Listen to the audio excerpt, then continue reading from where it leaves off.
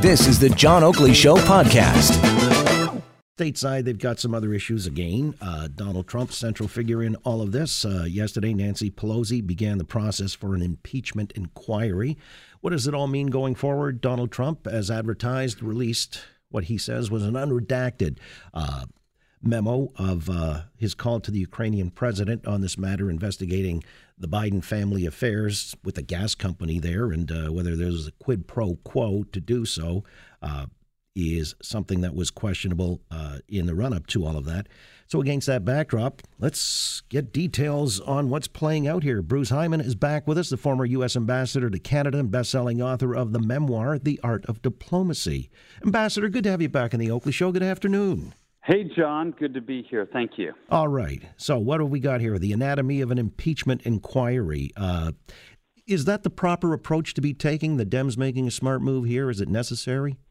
I think that the president just, unfortunately for America, has just gone a bridge too far and forced the speaker, who was a reluctant prosecutor of an impeachment inquiry from the beginning. She continue to tell Democrats, let's keep our head down, let's pass legislation, let's focus on what average Americans need. But I think the president went just a bit too far now and had made it so complicated for Democrats and maybe even Republicans, we'll see, in this approach to the Ukrainian president. Well, does this meet the threshold in your mind of high crimes and misdemeanors?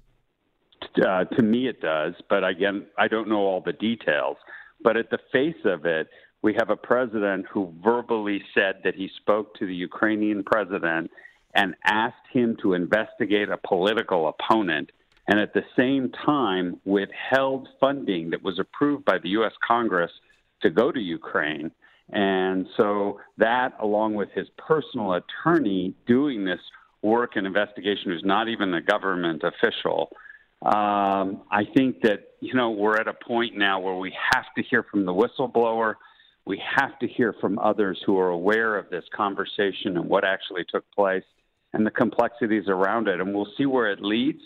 And that's why we call this an inquiry at this point. And once we get the information, then I think the Congress is going to have to decide whether to actually have an impeachment vote. All right, you talked about the whistleblower. This is what prompted all of that. A whistleblower ostensibly had some information. He dropped a dime, but he wasn't privy to the actual conversation or in the room. It was all hearsay from the whistleblower initially, wasn't it? We don't know that. We don't know exactly what is in the content of the complaint from the whistleblower, and we're only hearing this through press reports and hearsay at this point. What we do know is a complaint was filed to the Inspector General of the intelligence agencies. The Inspector General said that this was credible and urgent and should be moved on to Congress, and he was held back from presenting that to Congress. And so we're at a point now where I think that's why we call this an inquiry. Let's find out what the complaint was about. And apparently there's more in that complaint than just the Ukraine. So let's find out what that is.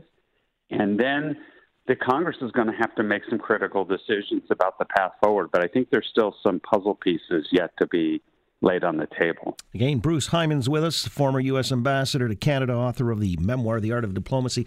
So, Ambassador, is there an appetite for impeachment? I mean, after 2.5 torturous years of the Mueller investigation, now going back up this hill, it looks obviously like somebody is very fixed on removing Trump from office. But how would this play before the American public?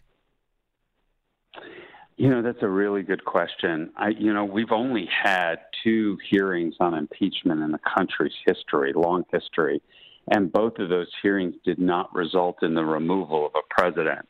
We're within just 13 months or so of an election period in November of 2020. And so, I think that for the most part, I think people would rather just let's focus on this new election and let's have the American people make the decision whether to keep Donald Trump in office or not. I think that, as I said earlier, that the president just went too far now. All the other stuff was based on either circumstantial or other people's information or things that are much more difficult to prove, like collusion in the last election. But this is an admitted participation by the president. This is an admitted participation by his attorney. This is now we have a quote-unquote unredacted description of the call, which in fact lays out exactly what was said. At least if they think this exonerates them, I think they're mistaken. And so this is a real problem. This is bad, and that's why this is moving so quickly. And that's why I think the president has a real problem on his hand right now.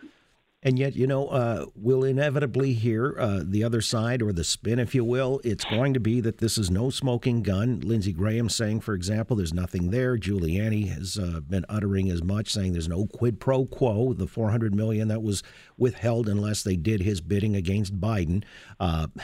So I get frustrated by watching that. It's like, the two sides warring with their own account of things.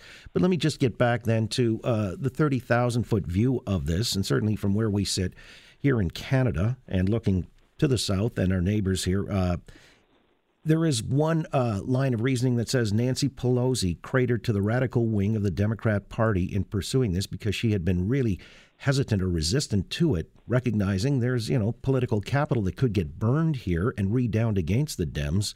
Is this radical wing of the Democrat Party really the tail wagging the dog? If this had proceeded without this most recent event, I think you would have maybe some legitimacy to that point.